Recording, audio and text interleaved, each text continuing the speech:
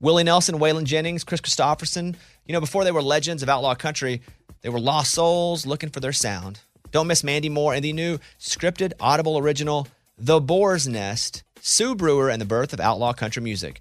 Discover the true untold story of the extraordinary woman behind the rise of outlaw country music and its biggest stars. Hear how one woman's vision in her tiny living room, far from Nashville's Music Row, became the epicenter of a musical movement. Mandy Moore as Sue Brewer in The Boar's Nest. Listen now at audible.com/The Boar's Nest. Hey, it's Bobby Bones. Hey, I just want to say thanks to everybody who has stepped up for the St. Jude kids. St. Jude's doing incredible work fighting childhood cancer. And because of donations like the ones that you give, families never receive a bill ever from St. Jude for treatment, travel, housing, food, none of that. Help St. Jude stop childhood cancer. Become a partner in hope. Get this awesome new This Shirt Saves Lives shirt. It's going to look great on you. So join all the doctors, researchers, and me in this fight. All right, text the word Bobby. It's only 6 numbers to 785-833. Again, text the word Bobby to just these 6 numbers, 785-833. This is the year to stop overpaying for your family plan. So choose a Straight Talk Wireless family plan. Unlimited data, talk, and text on a reliable 5G network. And you can get a new line starting at $25 per line per month for 4 lines, plus taxes and fees and no contracts. That's good decision making. Available at Walmart and on straighttalk.com. Family plan discount with 4 lines, all on the Silver Unlimited plan. Not combinable with auto pay discount. In times of traffic, your data may be temporarily slower than other traffic. Video streams at up to 480p. All right, welcome to episode 164 with Trisha Yearwood. What a treat. Thank you very much. What a treat. You brought me some Jack Daniels Sinatra Select. I did. Now, you have the Frank Sinatra record, and so we'll talk about that in a second, but it's orange. It's orange on the packaging because that was Sinatra's favorite color. And you're pretty cool, I guess, if Jack Daniels gives an entire collection of alcohol for you. I think cool. He's pretty cool anyway. I was going to scratch out his name and put mine, but I decided to just leave it for you that way.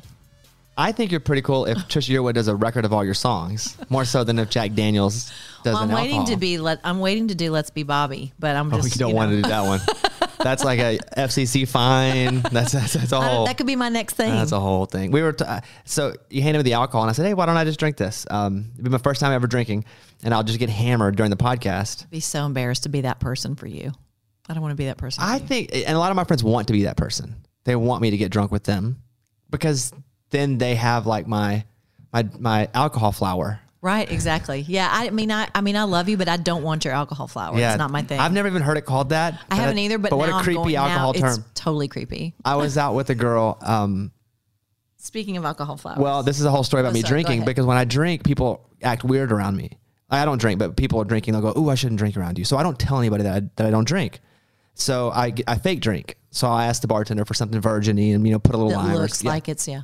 So I was with a girl and we went out and Ray and Bay, who we were having dinner with them, and I go to the bathroom and Ray tells the girl that I took out, "Oh, he doesn't drink, right?" And then she said, I didn't know he told her that, and she's been acting totally weird around me. Yep. And that's what it is. You just thought it was something else. Yeah, I was like, well, she must know about my rash. You must have, which is another reason to just kind of be. You deserve a medal because it's really hard, I find, to be the sober person around a bunch of drunk people because no one who's really drunk understands how drunk they are, right? So if you're the sober person, if you're drunk with them, then you don't have to worry about not having patience with anybody because you're drunk too. But if you're sober and everyone else is drunk. But I don't know the difference, right? Well, you just aren't hanging around the right drunks. Maybe so. I mean, I don't know the difference in me. Like, I know the difference in them. Right. I've never been drunk with the drunks. I only know being with the stupid people. Right. Like, I know a Friday night, if I go out, I'm going to be with a bunch of stupid people. That's just par for that course. That's just what it's going to be, yeah. So I appreciate that, though. Someone in this house will drink it. Well, that's what I thought. You could serve it. You could serve it to one of your guests. Yeah. Or someone will steal it. That's what happens. That might happen. I'll go into my bedroom and I'll come back and Eddie's stolen, or somebody from the show stolen all the alcohol. I get really nice alcohol sent to me sometimes. Because you keep alcohol in your bedroom? I mean, is this something I'll go into my bedroom like to change clothes or something. And I come out and any alcohol. All right, okay. I feel better now. I was concerned. Yeah. What have you been up to all day? I've been talking about this record and just kind of doing my thing. We're getting ready to go to St. Louis to do a tailgate, so I've been talking about that. And what is an interview day for you? Like a press day? What does that consist of? You wake up at what time? Today I woke up at 7:30. So some days it depends on what you're doing. You know, if you're doing one of those big early morning shows where you're hate those the crack. Yeah, hate those early morning shows. See, I got into the music business to not have to get up early, but then you end up getting up early for stuff. I mean, you get up early. 3:00. Yeah, that's not okay. That's not okay to me. I would have to quit my job. You wouldn't, though. I used to think that because I'm not a morning person. I'm not. It takes me 3 hours to get to where I'm okay, but it's just a balance. Like, do I love what I do? Yeah, but do I hate waking up to do it? Yeah. And then as it starts, like now I've kind of built something cool. Yeah. So it's like, if my worst problem is not getting sleep, That's true. And once you're up, it's okay. It's the getting up for me. But getting up in the dark, I mean, you really are a night person because you get up in the middle of the night. That's crazy. I'm a night person anyway. I am too. But I mean, and I am that person. If I have to get up really early, I'm not the person that goes to bed early. I can't do it. I'm just a night person. So I'm just not going to get sleep if I got to get up early. If you're playing a show and you finish at 11:30, what time is the end of the set usually? The whole thing? Usually 11:30 to midnight, something like that. What time do you finally get down? Probably 2-ish. Yeah. That's my perfect schedule. If I could go to bed at 2 or 3 and then wake up at 1 p.m. That would be so good. Like that's my natural life. I was reading a story about that where a lot of jobs, not a lot of jobs, but a lot of science is saying they're like programming people wrong. That everybody's body isn't built for 9 to 5. That a lot of people's bodies are built for noon to 8 p.m. And that the productivity scale, whenever you find what people do best, they actually work better at the times that their bodies. That makes so much sense. It makes so much sense. It makes so much sense. I mean, I had a 9 to 5 job when I first moved to town. I was a receptionist at a record label, and I had to be at work at 9. And I worked at a label where there was a guy at the desk. So if I got there at 9:01, he'd had to sit there an extra hour. So he was really ticked at me if I was ever late. So I was always on time because I didn't want him to be mad at me. And you couldn't leave your desk to even use the restroom without somebody sitting in your chair because you're answering the phones. You're the gateway, the whole place. And it was really depressing for me. First of all, I'm watching people come in every day and do what I wanted to be doing. So that was hard. But secondly, just that structure of this is when you clock in, this is when you clock out. I think some people are made for it, and I think some people aren't. And I don't think I am. I like people say, oh, it must be so crazy. You just don't ever know what your schedule's going to be. I'm like, it's kind of different every day, but I kind of love that for me. It's consistently different. Like there's a consistency to it always being different. Exactly. And I like that. I think I thrive on that. I don't think I would do well. I know I don't do well, did not do well in the 9 to 5. Marcus Hummin is a friend and a songwriter in town. And he said that he would go in, you mentioned your job at Mary Tyler Moore, and he would see you working behind the desk early on. Yes. And actually Marcus gave me work. I did some demos for him back in the day, during that time period. I knew a couple of songwriters, and I started doing demos after work. So I'd work 9 to 6, and then I would do demos until 9 o'clock, and then I would go home and go to bed and get back up the next day. And then for a while I got a job playing at a bowling alley in Hendersonville, north of town. So I would go leave my job and I would play from 7 to 2, and then I would get up and go to work the next day. So you work a full normal day at 5 p.m. Then you go to the bowling alley and play for 5 hours? Yeah. What does that mean? What do you do at a bowling alley when you play? Do you have You play sets. So you play three sets. Are you in a band? Mm-hmm. I was in a band. So I did all the girl songs, And you did that for 5 hours? Yeah. And was it enough? Were you doing it to pay rent, or were you doing it to get in the music scene a bit? I just wanted to sing. Yeah. I mean, and I honestly I think I'd make about $200 in a weekend, which was what I made in a paycheck, so I was having more fun doing that. So I eventually quit the job to do that, but also the demo work I couldn't get full-time demo work having a full-time job. So I could only sing after work. So it was kind of that moment of I'm not really making enough money to quit the job, but if I don't quit the job, I'm not going to be able to do the other thing.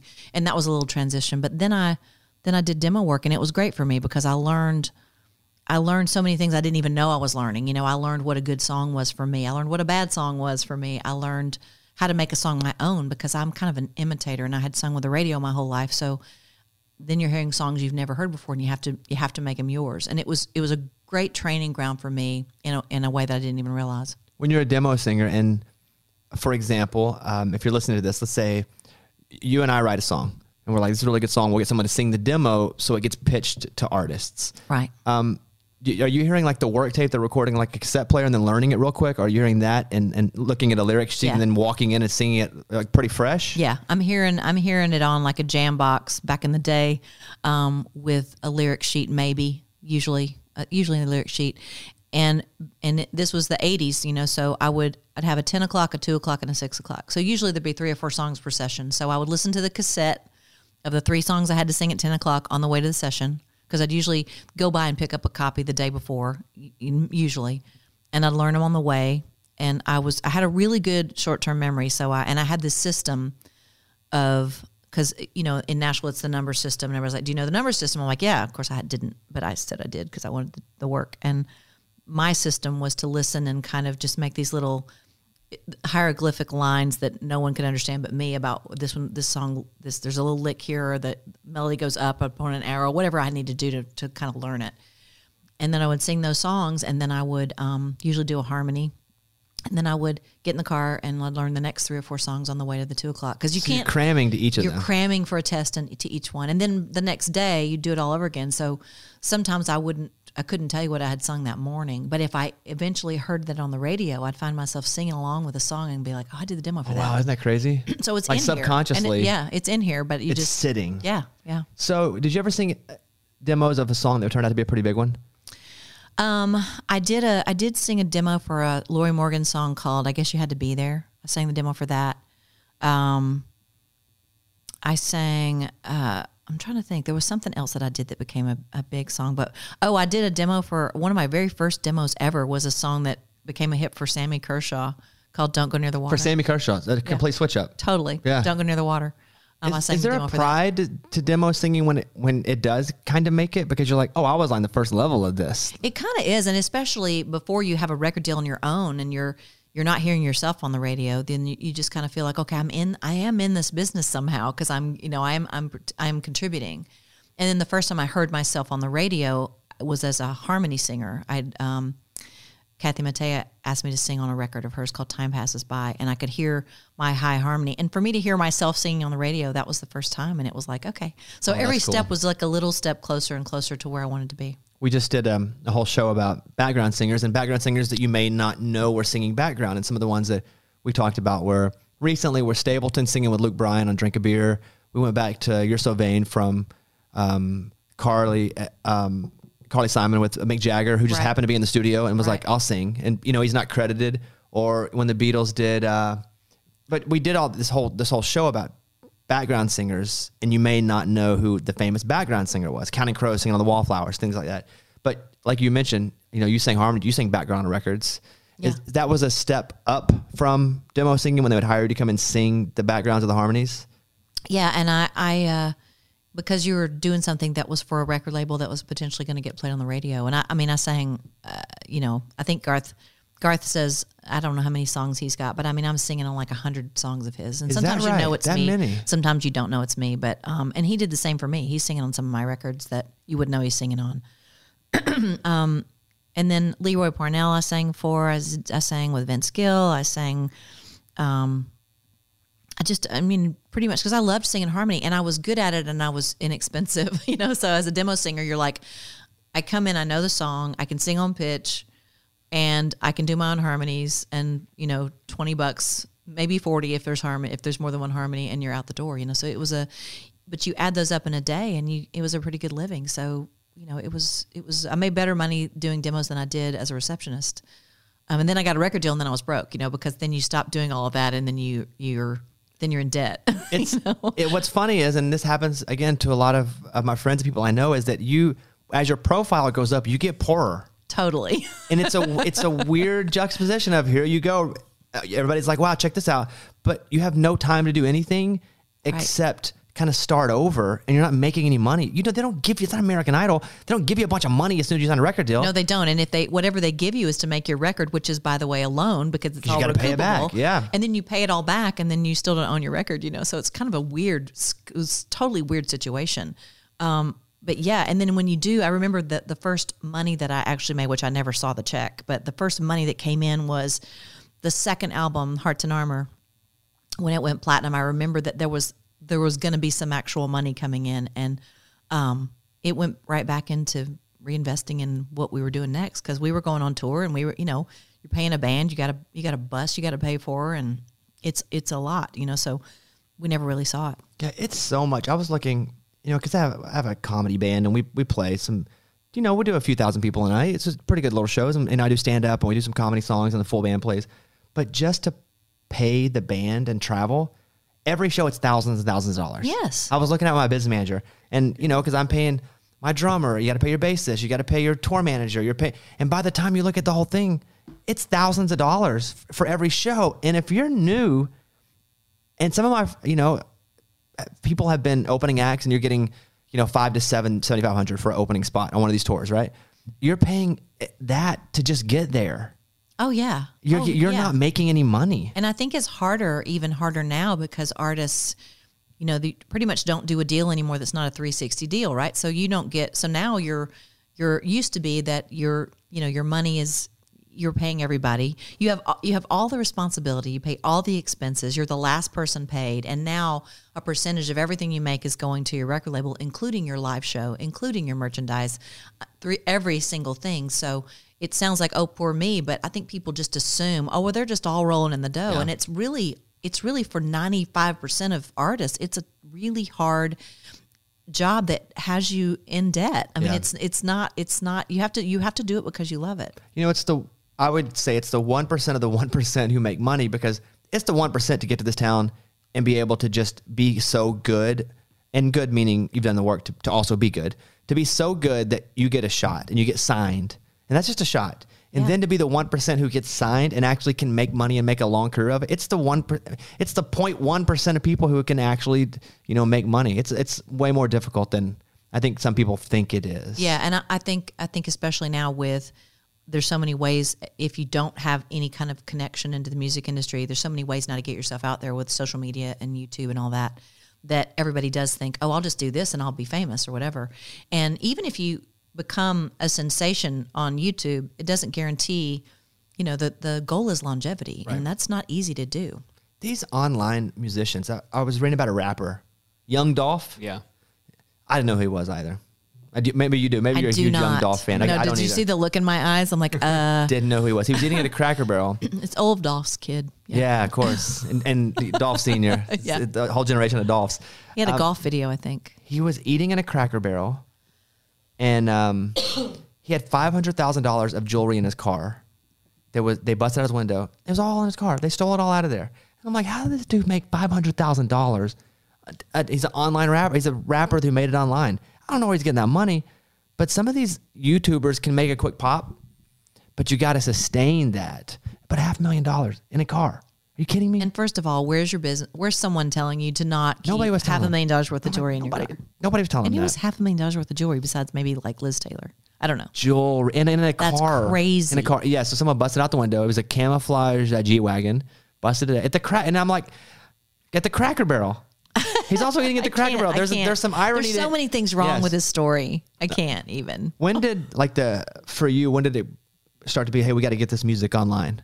What stage? Like a couple weeks ago. Oh yeah, just recently. It's like Trisha. I've sort of been the last man standing. Sorry.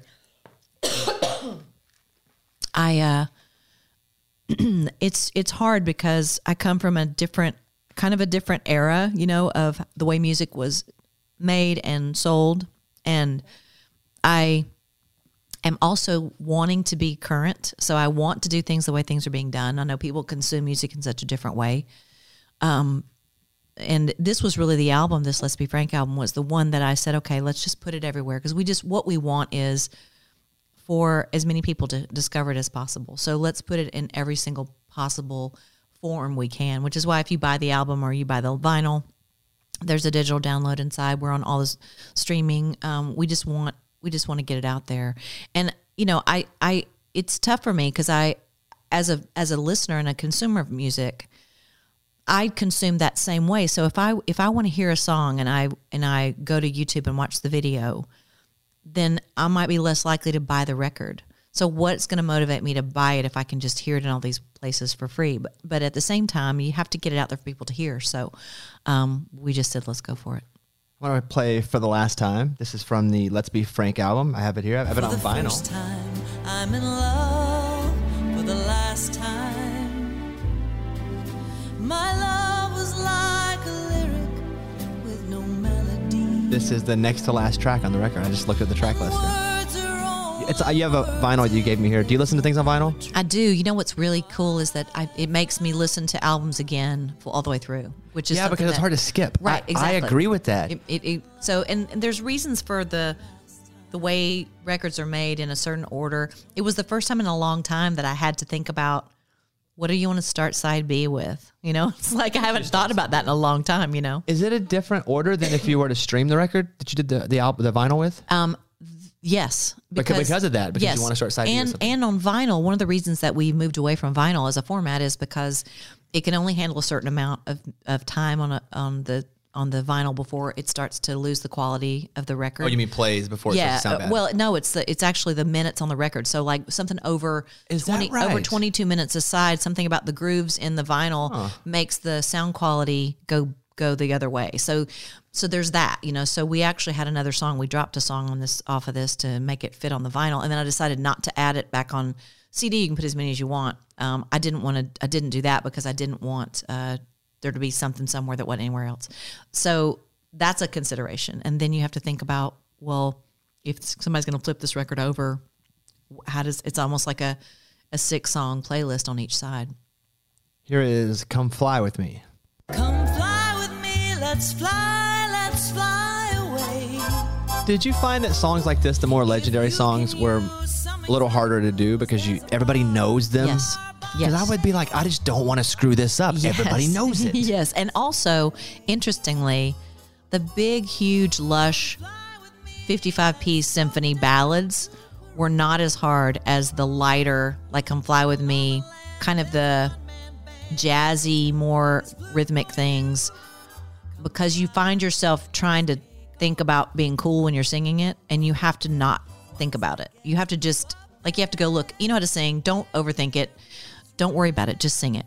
But yes, I mean, "Come Fly With Me," "One for My Baby, One for the Road," those are such quintessential Frank songs, right? So you just have to hope that people know that you are just trying to show your respect.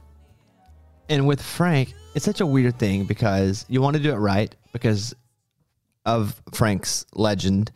However, people love Frank, and if you don't do it right, I danced to a Frank Sinatra song, I Dancing with the Stars, and people were lighting me up because I wasn't that great of a dancer. It's like, how could you disrespect Frank Sinatra? And I was like, I'm dancing.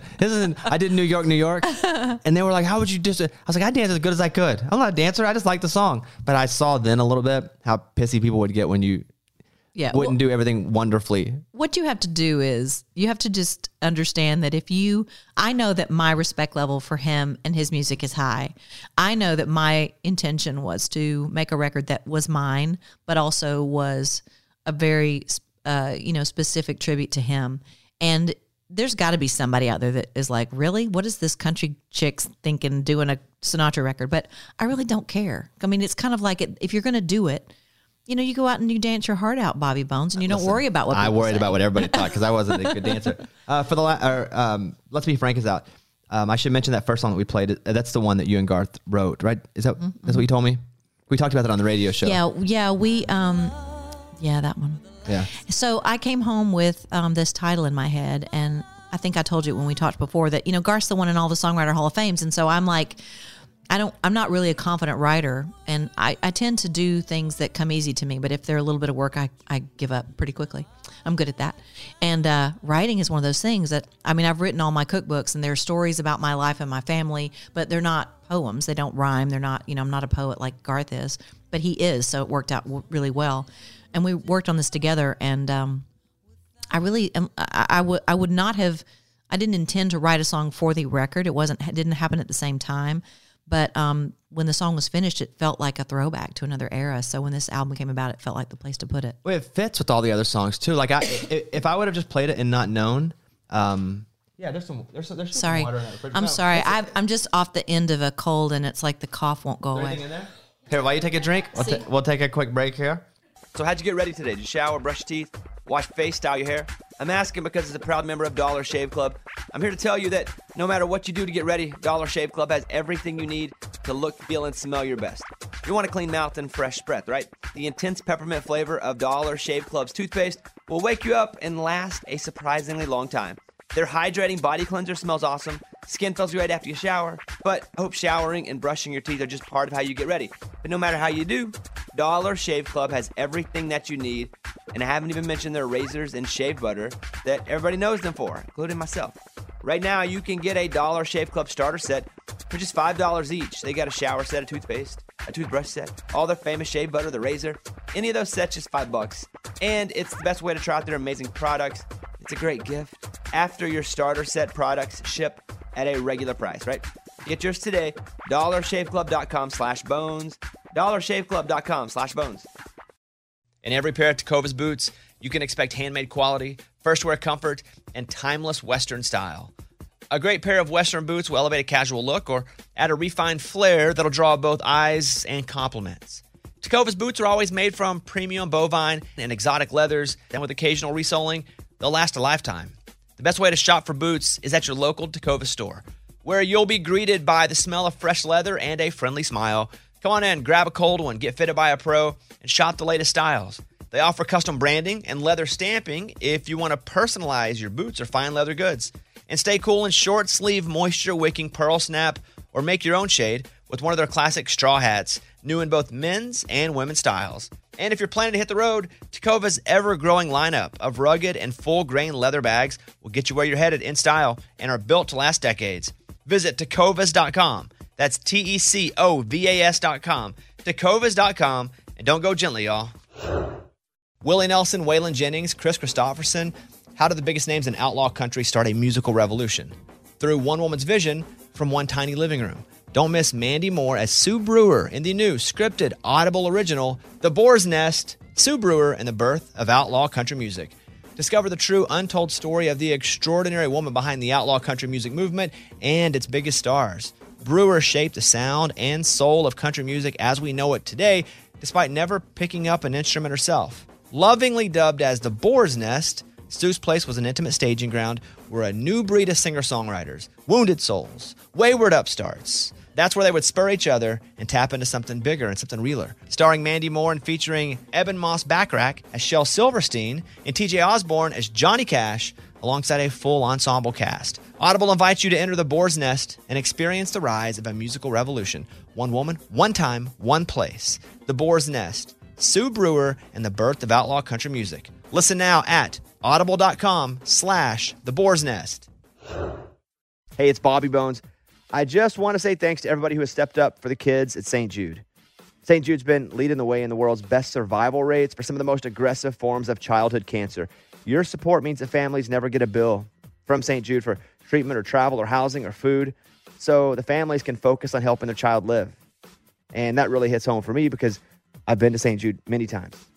I've hung out with the kids, played music for the kids. I was in the hospital a lot as a kid. Now, I didn't have cancer, but if it wasn't for people stepping up, I don't know that I would have been able to go and stay in the hospital and be taken care of. So that's why we do this, take care of others. You can help St. Jude stop childhood cancer by becoming a partner in hope. When you do this, you'll get this awesome new This Shirt Saves Lives shirt. So join all the doctors and researchers, and me, in this fight, and just text the word Bobby to 785-833. It's only 6 numbers, but text the word Bobby to 785-833. Something interesting about you is you mentioned that you sang on roughly 100 Garth songs. Yeah, something like that. Do you remember the first time that you ever went and sang with him? Or was he just one of the singers you were popping in with? No, I mean, actually, I met Garth.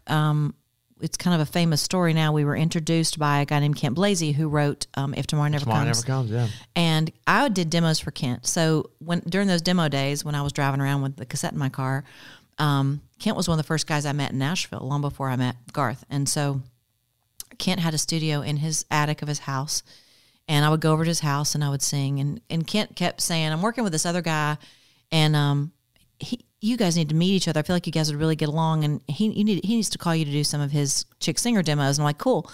And Garth was didn't have a record deal yet. I think he had just signed with Capitol, didn't have an album out yet. And so one day Kent hired us to do a demo, a duet.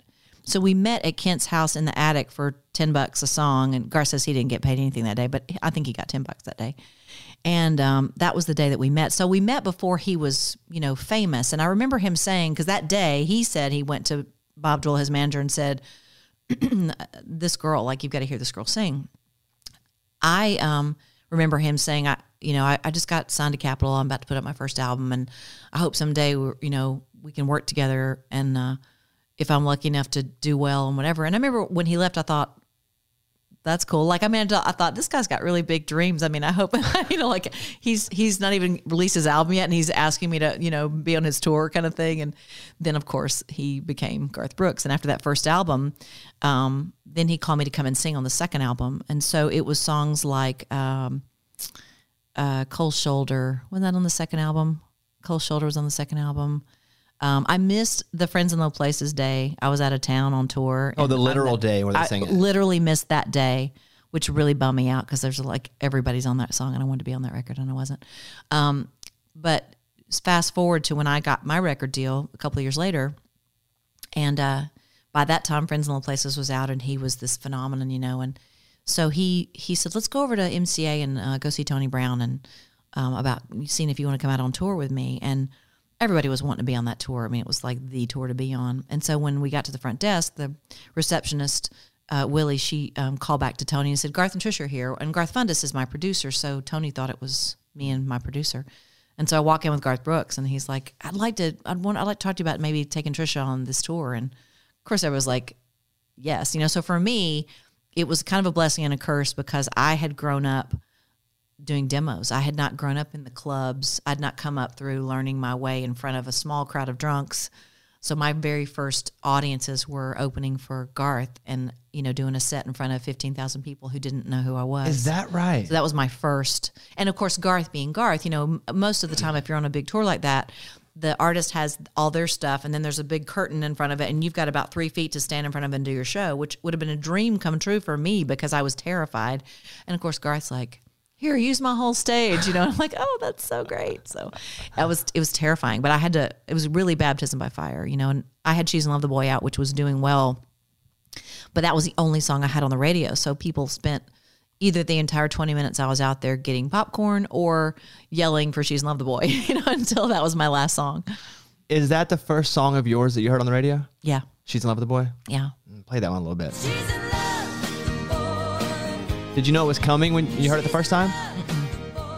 I remember exactly where I was. I was right down the street here in Green Hills, driving down the road, and I had a 4-door burgundy Honda used, and I was driving down that road, and I heard it come on, and I rolled all the windows down, and I don't know why. I guess I thought I wanted everybody on the street to hear it too. I don't know. I mean, it was like this, just this your whole body lights up, and it was the most exciting thing in the world because I had literally wanted to be a singer since I was 5 years old. And I remember listening to the radio in my mom's and dad's kitchen in our house thinking, I was naive enough to think, well, they're on the radio. Why can't I be? And I think that's part of the reason that I became one of those 1% because I didn't know the odds. I didn't know what the odds were. And I really just believed, well, if they can do it, why can't I do it?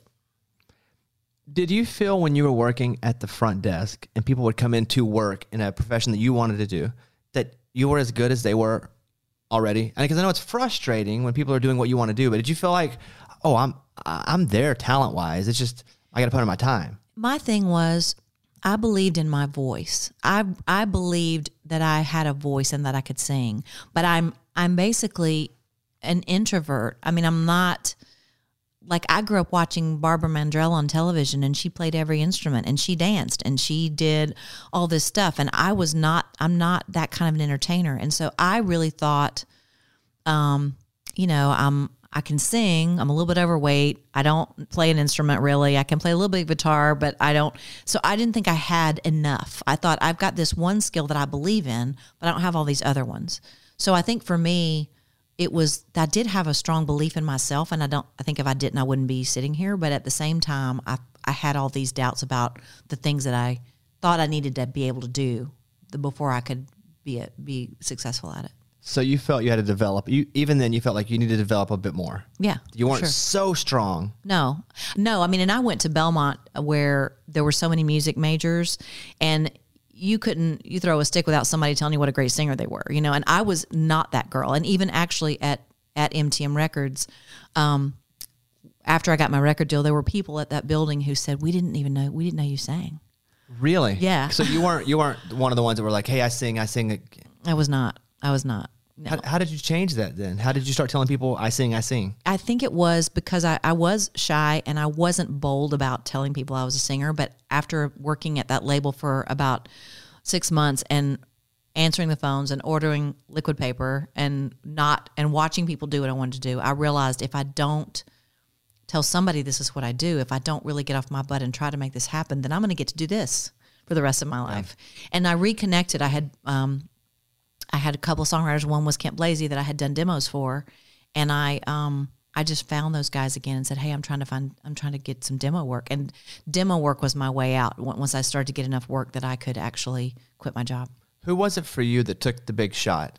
Like we went, wow, this person really like put it out there for me, to like believed in me when maybe they didn't have to. I mean, there were a lot of people. The chain of events were the two Garths, honestly, because when I met Garth Brooks, he was the person who introduced me to Alan Reynolds, his producer. And Alan was really a great friend to me because Alan gave me advice based on what he thought was best for me, not what he thought I could maybe do for him. And he was the guy who said, you should meet Garth Fundus. He's a guy who I feel like you guys would really hit it off. And Fundus was the one who, when he heard me sing, said, let's do a showcase. He's the one who went to bat for me at the record labels and to help me get a record deal. And he was the one who helped me get the music that was in my head onto tape, what I really wanted, how I really wanted to sound, and the kind of music that I wanted to make. So it was really all of those people together, because I would never met Garth Fundus if it wouldn't have been for Garth Brooks. And so I guess it really was, it ended up being my husband, the one that really believed in me, that was like, that started just telling everybody about me. And he didn't even have a single on the radio. So he was doing that before he was... Yeah. Freaking Garth Brooks. Yes. He was just a guy named Garth. He just was, yeah. He was the less famous Garth probably at the time. Yeah, too. and he was. And then it was like, I know two Garths now. Eventually, there's a guy who's a tour manager's name is Garth, and he came in and did an interview for a job. And I told him, I said, you're probably great at what you do, but I can't know you. Like, I just can't. Like, I have two Garths in my life. It's already too weird. Like, I just can't do it. That's a true story. That happened. That's a lot of Garth. I mean, even two Garths. I know, obviously, your husband a bit. I don't know any other Garth. I know. It's so odd. And actually, if we're all in the studio together, which happens, it's very strange, So actually I started calling Garth Fundus Tennessee, because I'm like, I have to have like a nickname for you, because I can't. Because I'd say Garth, they both whip their head around. I'm like, I know. Because they never hear anybody else call Garth, right. So yeah, so it's a thing. On this new Let's Be Frank record, you went and recorded, did you say you recorded like with the mic that Frank Sinatra had used? Yes. Now, does the mic just chill there, or do they like bring it out for special occasions? They use it. I mean, it's, Capitol is like a working museum. I mean, you walk in, you think this stuff should be behind glass, but I guess it's cool that you actually get to use this stuff. But at the same time, it's like, it's Sinatra's microphone, and the bar stools in there, the straight back chairs, they're like, there's tons of photos of Frank and Judy Garland and Dean Martin. All this stuff is the Capitol gear. And I guess that's part of the vibe. I mean, you definitely feel the ghosts in this room when you're in there, but I would be afraid to use all that stuff. But I mean, some of the best microphones, like Nashville, where I make my country records, I use this a Neumann. It's called a C12, and it's a microphone that I've used for years, because I like how my voice can tend to, if I get loud, either the mic will shut down, or the mic will I'll sound really tinny and high-endy, and I want it to still sound warm, and that's a challenge. And the other thing is, if they put a compressor on your voice, then you can handle the big loud, but it just still shuts your voice down. So it's a thing. So there's this one microphone that I love, and I've been trying to buy this microphone forever, because you could put four of the same exact mic side by side, but there's one that's going to sound different. And I've been stalking this microphone for years, and I finally bought it like last week. Oh, you did? Yeah, finally they sold it to me. Super expensive? Yeah, not terrible, but hard to get. Hard to get, and it's an old microphone. So this microphone is probably 25, 30 years old. So it's one of those things that time is a friend to. It doesn't make it like, oh, this is just old. There is something sweet about it. And I will say that Frank microphone was warm and friendly, and it just made your voice feel like butter, and you just felt like you could sing anything. One of the things that I would compare, because I'm very particular about the mics that I use every day, right? Because I talk every day, so mics are important to me, and also headphones. But I would compare them to people who don't, if you don't work in music or sound, like you can have 10 pair of jeans that are exactly the same, but one of those pair of jeans is going to fit you so just right. You may have 3 pair that you own are the same, but that one pair you always go back to because it just feels the best. Yeah. And you can't really explain it so much. Like a little bit you can. Maybe it fits you a little better here, but you're like, oh, this one just feels better. Like it fits me better. Yeah. That's how I describe like that's when I'm telling people about. That's a good analogy. And the microphone too, and what you hear in your headphones, it's so subjective, right? So it's whatever feels good to you. And sometimes it's hard to describe especially if I'm in the studio and the engineer is asking me what I need. Sometimes it's hard to say exactly what it's doing. But if you've worked with somebody long enough, you can kind of say, I feel this way or that way, and they're like, oh, I got it, and they'll figure it out. That's the one thing I've really enjoyed about making records with Garth Fundus, who we've made most of our records with, and we just finishing a country record now, is that we've worked together for so long that I can tell him something's not right, and I don't know exactly what it is, but something in here is bugging me, and he'll usually go, oh, I bet you don't like the blah, blah, blah here. Let's turn that down. He knows me well enough to kind of know. So we have a language that is nice because I can't always articulate what I want, but he seems to know.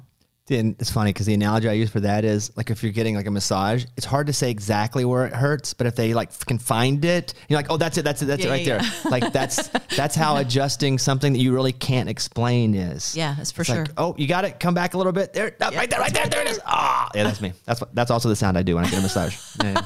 When you from this Let's Be Frank record, will you do any of these songs live? Yeah, we just did our first show at the Rainbow Room in New York.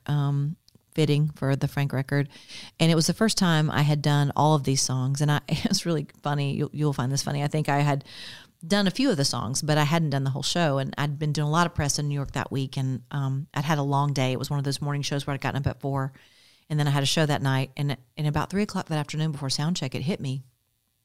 I haven't done these songs. Like, I don't know if I know all the words to They All Laughed and The Ladies of Tramp. There's a lot of verses and there's a lot going on here. And I'm nervous, and it's the Rainbow Room, and it's New York. And so I spent a couple of hours while I was getting hair and makeup and everybody's coming and asking me questions, listening. So I was terrified that night because I thought, I can't go out here. And I've been waiting to do this record for 20 years, and I don't remember all the words to The Ladies of Tramp. Like, I will be carried out of here. You know someone will record it on their phone. Right, exactly. But I did fine. It was a good night. But I was terrified. And I loved it. Like, I loved singing these songs. We did a few we did She's in Love with the Boy, and we did Walk Away Joe, but I kind of couldn't wait to get to these songs just because and when we do a tour, we'll do some of the songs that people know me for, but we'll also do these. It's just, I don't know how we're going to do it, because you kind of, it's kind of changing into a different mode, and when you're in that mode, you kind of want to stay there. So we'll see how we do it.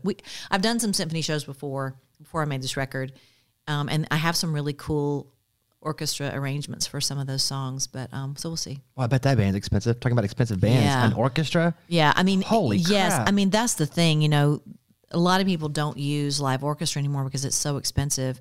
LA was good, and they get a lot of work because they do a lot of movie scores and stuff. But 55 pieces. I mean, this album will have to do well for me to do another one, because it's really a lot of money, and you don't have to do that anymore. But I can't imagine having done this another way.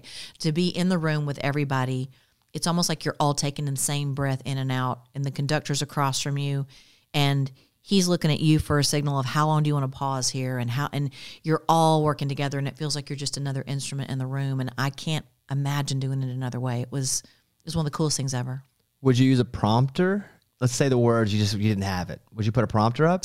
I mean, I hope. I've never done that. You haven't? I hope not, because here's what I find. If I'm doing an award show or something and they'll have the prompter, even if I'm singing She's in Love with the Boy, which I sung a million times and I know, I'm gonna look at the prompter. So I feel like it's a thing that makes you look. And I've been to shows and seen people use prompter, and I find them staring at the prompter. And so I don't want to be that girl. So as long as I can remember the words, and if I forget words, I just blame someone else. Like I blame the microphone. I pretend something's wrong. You know, like I have lots of ways around it. Or I just acknowledge I totally forgot the words. I'd rather do that, I think, than and I have a pretty good memory for lyrics. So as long as I do, I'm gonna keep doing that. You mentioned Walk Away Joe, and we'll play that just for a bit here. A song like that you've sang 10,000 times, right? Do you go into a mode of, like when you drive, you know you're driving, but you've driven this way so many times that you probably are doing most of that driving subconsciously. Right. Do you do that with these massive songs where it's just like you're so comfortable, it's hard to not fall back into that subconscious place of just singing the song? I mean, I would be lying if I said I'd never done that, but 99% of the time I'm so dramatic and I love a story and I always make myself a character in the story. So if in Walk Away Joe, I'm a character for those 3.5 minutes, you know, so I really get lost in the lyric of a song and I enjoy that. That's part of what I get out of live performing. So I will say that I'm sure I've done it, but I also do really think about this. This is something that I learned on the Garth Tour in 1991. There's going to be somebody in the audience who's never seen you before and is never going to see you again. And the only time they're ever going to hear Walk Away Joe live is this moment. And so I don't really want to be making my mental grocery list while they're in there for that moment. And I do think about that before I go out. So I'm sure I've done it, but I try not to do it. Yeah, Mickey Mantle would say there's always somebody in the stands who has never seen Mickey Mantle before and will never see Mickey Mantle again. So I got to go out and make it special for that person. But it's such a hard thing to do because you do it so often. Do you and Garth give each other pep talks? Because I've never met either one of you together or separately, and you're not just awesome. And it's almost annoying, Tricia, where it's like, I'd like to catch you on off day because that just means you're human. You guys have never not been awesome to me. Well, I'm more human than him. I mean, I think one of the reasons that I have a more of a grateful, positive outlook in life in general is because of him, because he looks at everything in a positive way. I mean, he will spin the positive no matter what. And I think that I want to be that, but I'm not as much so as him, but I am more so that way with him in my life. And I think that there's just honestly, when you really think about it, what we get to do for a living, if you really think about it, is such a great job. It's not even really a job. It's like I'm getting paid to have every day be different in my life, and I get to go sing, and I get to basically set my own schedule, and I'm doing what I have always wanted to do my whole life. So if I complain about that, someone should really just punch me in the face. Can I be devil's advocate for a second? Yes. You sacrificed a lot. You have a lot of talent. It's not that anybody can do it. And not only do you have a lot of talent, because a lot of people have talent, but people don't have talent and work ethic. And again, it's that perfect mixture of the both. And also catching a couple breaks and giving a couple breaks. Like it is, I agree with you because I feel the same way. But again, it's not like it was handed to you and you go out and go, you know what, this is just given to me. I should appreciate what was given to me. Like you work so hard for it. Well, I think there is. I mean, I think it's a Will Rogers quote that's something about luck is disguised in overalls and something like that. Like it's a bunch of work. But I mean, I think it is a drive that makes the work feel like not work really, because you're so driven. I always say I don't feel like I chose this. Like I didn't wake up one day and go, hey, I think it'd be really cool to be a singer. I feel like I was, and it felt like a calling, and it was hard when I couldn't do it, because as a young girl and as a teenager in a small town where nobody did what I wanted to do, I didn't know how to go about it. And that was the most frustrating part. Once I got to Nashville, then I'm like, okay, I'm here now. And I'm just going to be here, and I'm just going to figure it out. There's a drive there. And I am a person who, I like balance. So like yesterday, I didn't have anything on my schedule yesterday. And I stayed in my pajamas most of the day. I played with my dogs. I read a book. I had coffee, and I loved it. But I couldn't do that every day. I need this. This has been a great day. This has been a really busy day, but I've had the best day.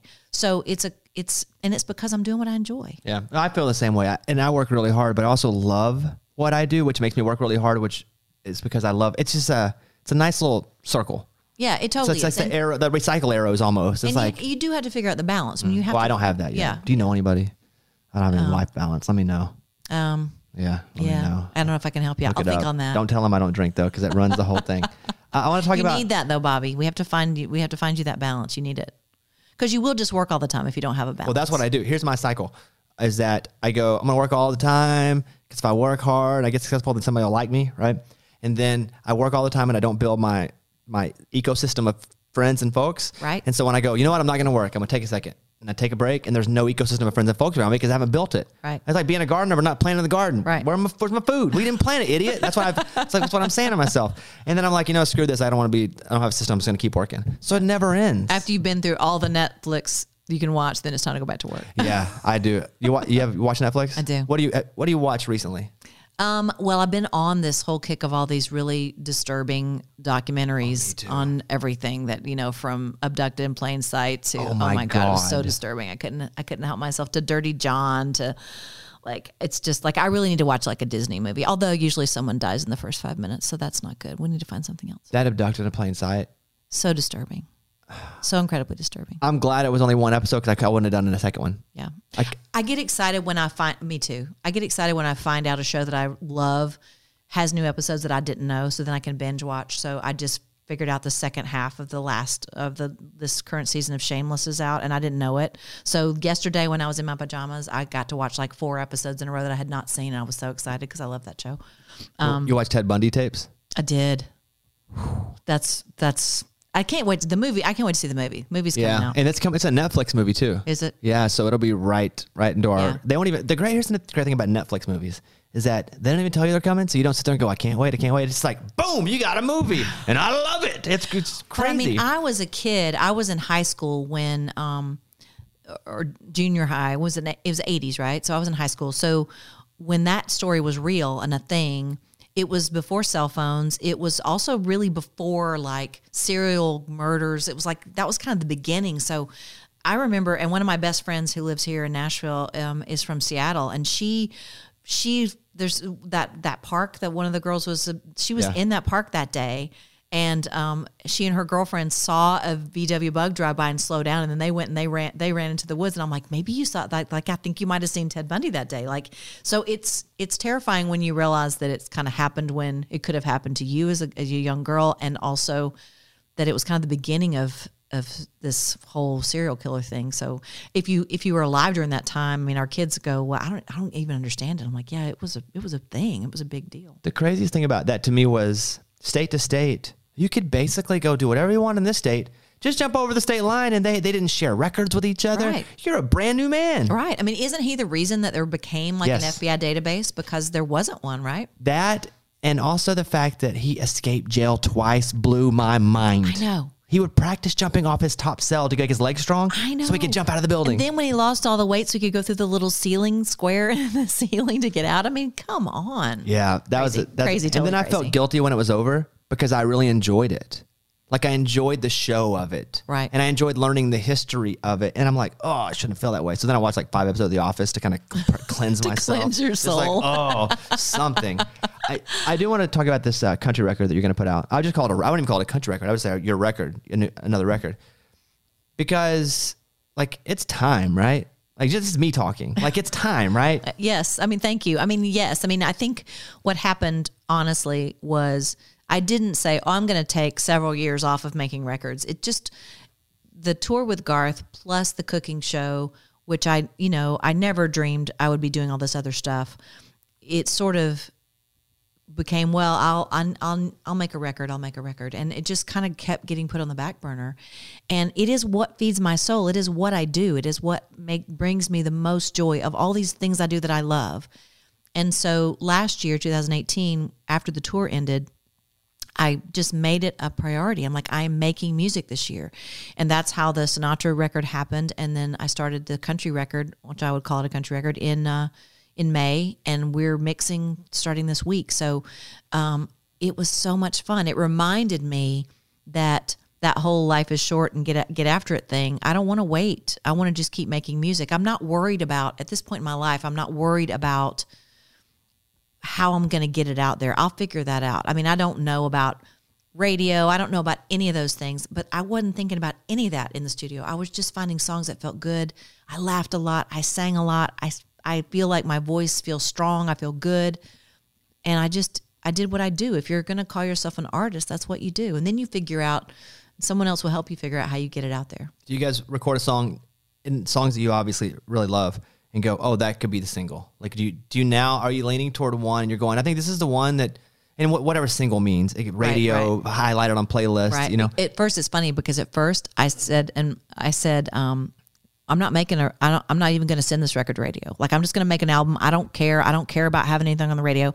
And then as I started making the record and started listening to the songs and started like, I love these songs. And I'm like, well, this could be a single, you know? And so I'm just about at that place where I'm going to figure that out. But it's funny because I guess it's ego or it's my own self-confidence. But when I hear it, I go, I could hear this on the radio. So, I mean, that'll be for a group of people to weigh in on, but I feel like there's some things. And the cool thing is, the hard thing is, I'm 54. I'm a woman. So those are two big strikes against me for radio. But the good news is that there is more opportunity, I think, and openness to do things however you do them now. So it's not as well, you got to be on these 3 labels and you can only there's just a million ways to do it now. So I think while some things are harder, some things are easier. So we'll see. I'm excited about it. Well, thank you. Yeah. I am too. I really am. I mean, when we made this Let's Be Frank in the summer, I've been chomping at the bit to get it out. And now that it's out, I'm chomping at the bit to get the country record out. So I'm very excited to come in and talk to you about it. Yeah. Don't send it to me early, though. I will not listen to it. I will not send it too early. Right. Not that you were going to, but don't send it to me early. Well, it's good to know because I want to send it to you and you'll listen to it. Well, my thing is, I think you can be of the industry or the people, right? One of the two. And I don't listen to music early because I don't want to be cooler than my people. And so some of my best friends won't listen to it. I have a rule, and it's also a slippery slope, but it's mostly about, I don't want to be of the industry, and it gets me in trouble a lot. You know, good and bad, you know, yin yang. Right. But I won't because like I like to wake up on the Friday and I'll listen to it before I go to the show sometimes after. Never can I hear a full record before I go on the air. It takes an hour sometimes. Right. Unless it's a Weezer record, it takes 19 minutes, one of the two. And I like to experience it like my people experience it. And so, yeah, like I'm excited. If you come in early and we do an interview, this is my moral dilemma. If you come in early, because sometimes, let's say you're going to go do press in New York, and you're not going to be able to talk to me on album day, and you come in on a Wednesday and have to like play the clips, I feel like I'm dirty to my people. Yeah. But I have to do the interview. I feel bad. I shouldn't hear this. It's like a baby that covers earmuffs from Old School. Well, it's kind of like I want to go support the artist. So even for myself, like I have a thing where I go and buy my album on the first day. It's kind of like that. I mean,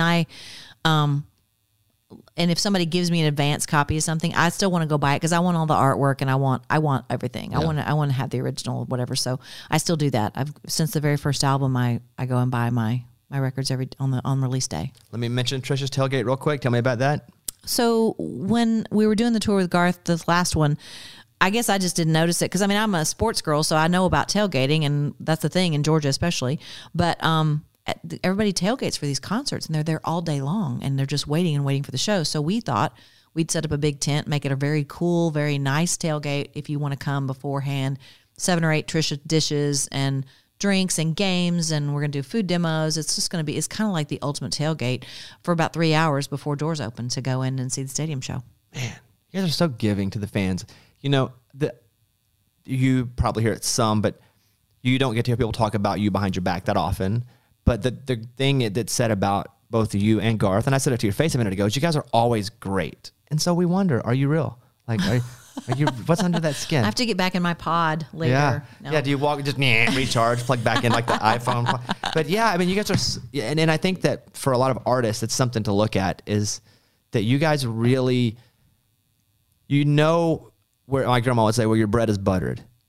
And I've learned from you guys too. But I also know that my people got me here. I want to be doing this. I want to be doing the radio show. I want to be doing stand up on the road if it weren't for the people. But you guys are superstars and you still keep that as your number one. That's awesome to me. Well, I think you definitely have to keep in mind that you don't get to go out there and do those shows if those people don't show up. You know, that doesn't fly. You know, I think there's a real realization of that. And I'm in a relationship. I keep giving Garth credit, but I mean, when my very first tour was opening for him in 1991, and it was like the way to be 101 with him, because he became a superstar. I mean, like no one has seen in country music. And I watched him helping roll up chords at Loadout and being kind to every single person in his path. And I remember thinking, well, he's Garth Brooks. Like, he doesn't have to be nice, and nobody's going to say anything because he's the star of the show. But the way he treated people was a lesson for me. And we both were raised by families who would not have tolerated us not being nice to people. But at the same time, you know, you got a hit record and people are opening the door for you and carrying your bags. I might have gone down the path of somewhere in my brain thinking I deserve that.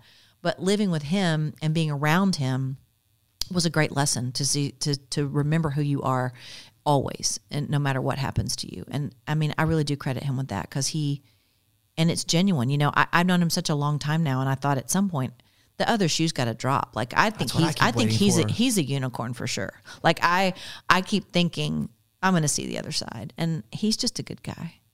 He just is. What about even when he's sick though? Is he a baby? Yeah. Oh yeah. It's total baby. Yeah. Total baby. He's got a cold. He's like, oh my God, he's not a good patient. Just what I figured. I knew he's not perfect. There's his weakness. I knew it. All right, Let's Be Frank is out now, and the new country record, which we haven't said a name of anything yet. I don't know a name of anything yet. Don't know the name yet. I've got a couple ideas, but I'll probably have one by the next time. Let me toss one at you. Okay. Let's Be Trisha. Yeah. Hey, yeah. nice. See, I played it off. Yeah. Nice. I've had way too much whiskey. I'll consider this that. whiskey as we're doing it. Listen, I've really enjoyed our talk. You know, I really enjoy you. You are a delight. You really are. I love this. It's like this time has gone really quickly. So we've been here 7 hours. Really? It's already tomorrow. Wow. Yeah. So it's like when you start dating someone, you talk all through the night. That's what, or so I hear. Yeah. Right. Yeah. You wouldn't know anything about that. I know nothing about that. It's been so long. All right. Let's Be Frank. Really, thank you. And everybody check out Let's Be Frank, and we'll just sit and wait. Sit on our hands until the country. And I won't play it for you early, but I will bring it to you the day of. If you have a party, I will not be there. Okay, we're going to have to do the release date in Nashville just so I can come play it for you that day. It's going to have to happen. It's so weird to have an artist play music for you, though, because I have to do this thing where you just bob your head and act like you're feeling it. What if you're not? What do you do if you're not? Like, what if you don't like it? You go into it the same way every time. This is me. You ready? I'm going to act like I'm hearing one of these songs right now. All right. That's it. Oh, wow. This is good. Like, it's the same thing. You're so busted. I'm going to watch you like a hawk next time we get together and you're listening to my music. I got this now. I won't listen to Ask Leslie. I won't listen to a song with somebody in front of me.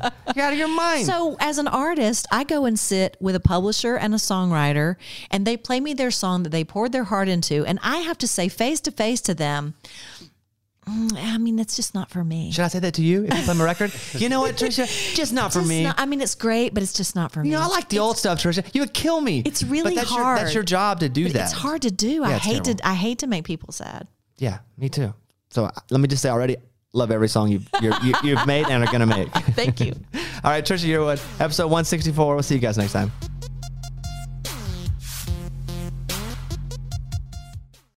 In every pair of Tecovas boots, you can expect handmade quality, first wear comfort, and timeless Western style. Tecovas boots are always made from premium bovine and exotic leathers, and with occasional resoling, they will last a lifetime. The best way to shop for boots is at your local Tecovas store, where you'll be greeted by the smell of fresh leather and a friendly smile. Come on in, grab a cold one, get fitted by a pro, and shop the latest styles. Visit Tecovas.com. That's Tecovas.com. And don't go gently, y'all. Are you still searching for your perfect place to call home? Well, now is the time to buy at Fisher Homes. If you're looking to move in before the end of 2024, May could be your last opportunity to start building your dream home and close before the year's end. If you're hoping to move in even sooner, Fisher Homes also has homes that are move-in ready and waiting for you, where you can start enjoying the benefits of homeownership even faster. Schedule your personal tour with a new home advisor today at FisherHomes.com and make this spring the season you find your perfect home sweet home. This is the year to stop overpaying for your family plan. So choose a Straight Talk Wireless family plan. Unlimited data, talk, and text on a reliable 5G network. And you can get a new line starting at $25 per line per month for 4 lines, plus taxes and fees and no contracts. That's good decision making. Available at Walmart and on straighttalk.com. Family plan discount with 4 lines, all on the Silver Unlimited plan. Not combinable with auto pay discount. In times of traffic, your data may be temporarily slower than other traffic. Video streams at up to 480p.